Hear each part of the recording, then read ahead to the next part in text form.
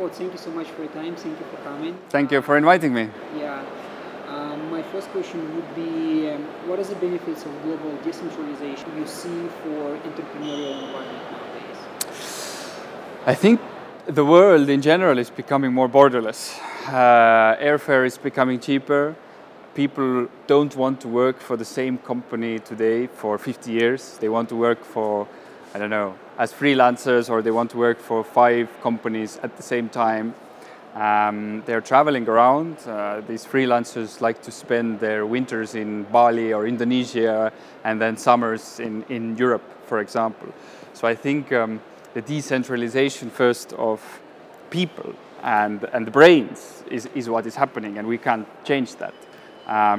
In terms of company decentralization, I see today that companies are not tied to one location. So companies are creating offices all around the world, and people can work for co-working spaces from anywhere. So the borders are disappearing, and for entrepreneurship, this is very exhilarating. This kind of accelerates the pace of entrepreneurship and makes more business. Having the digital environment and digital world nowadays, like at scale, what do you see as the biggest goal for any government today? Biggest goal? Let's say considering digital transformation, I would say to attract the best talent, because you can have the best digital environment if you have a lot of money, but you need the talent to actually execute it. You need the talent to come up with the ideas. So you can't just buy it with a lot of money, but you need a good environment for the people as well. What we're seeing today is that Silicon Valley is not so popular anymore because it's so expensive, and the life quality, what you get, is not so good anymore. So startups are coming, away from there because it's so expensive to live.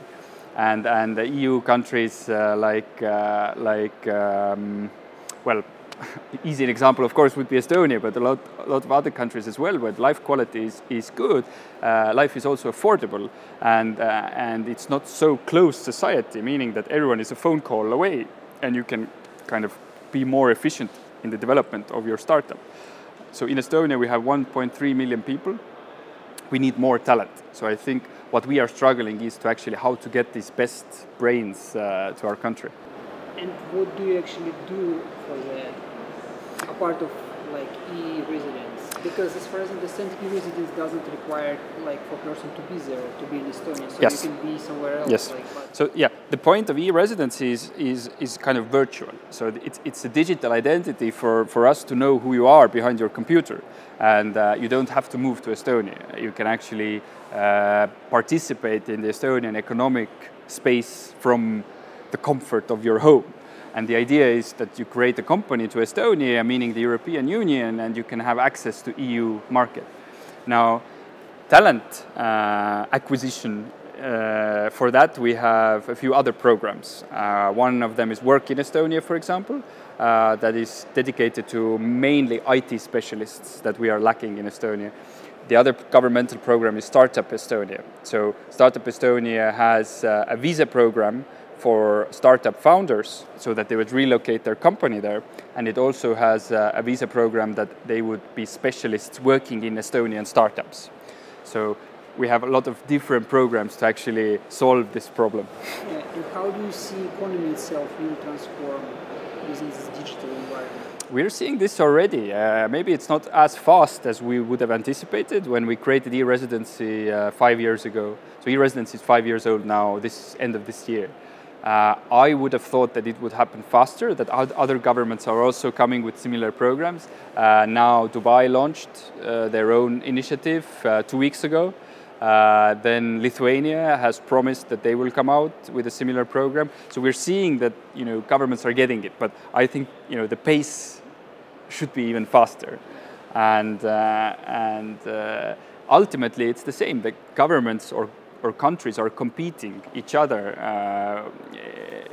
in exchange for the best talent, work, environment, services. Do you see some particular region across the world where the competition is that high, or is going everywhere? Yes, I think it's different. In terms of US, I don't think we kind of compete with the US that much, because US is a very domestic market, right? Quite a lot of consumptions inside.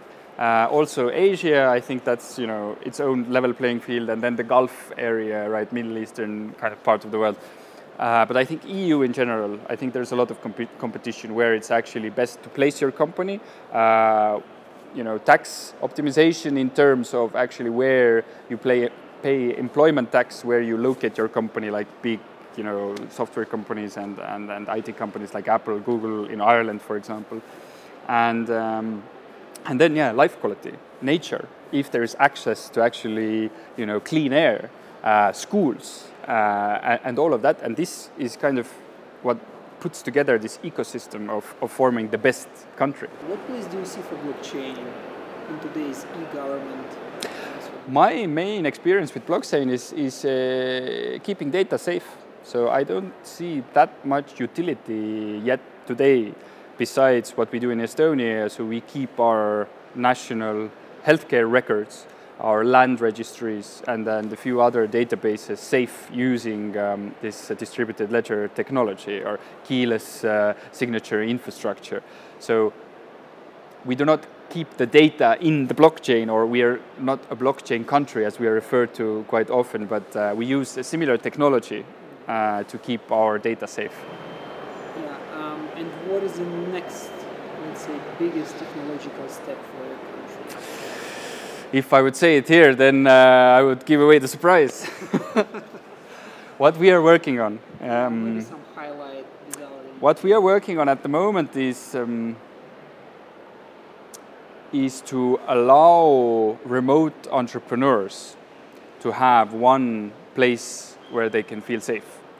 Meaning today there are so many digital nomads, if we might call them, or freelancers, who do not have a safe home because they travel a lot, they have holiday visas, but they're still working, so they're kind of illegal.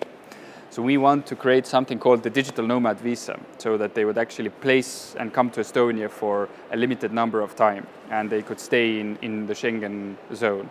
And ultimately, the aim for our country, of course, would be to kind of adopt them, to get them to Estonia on a bit more permanent basis.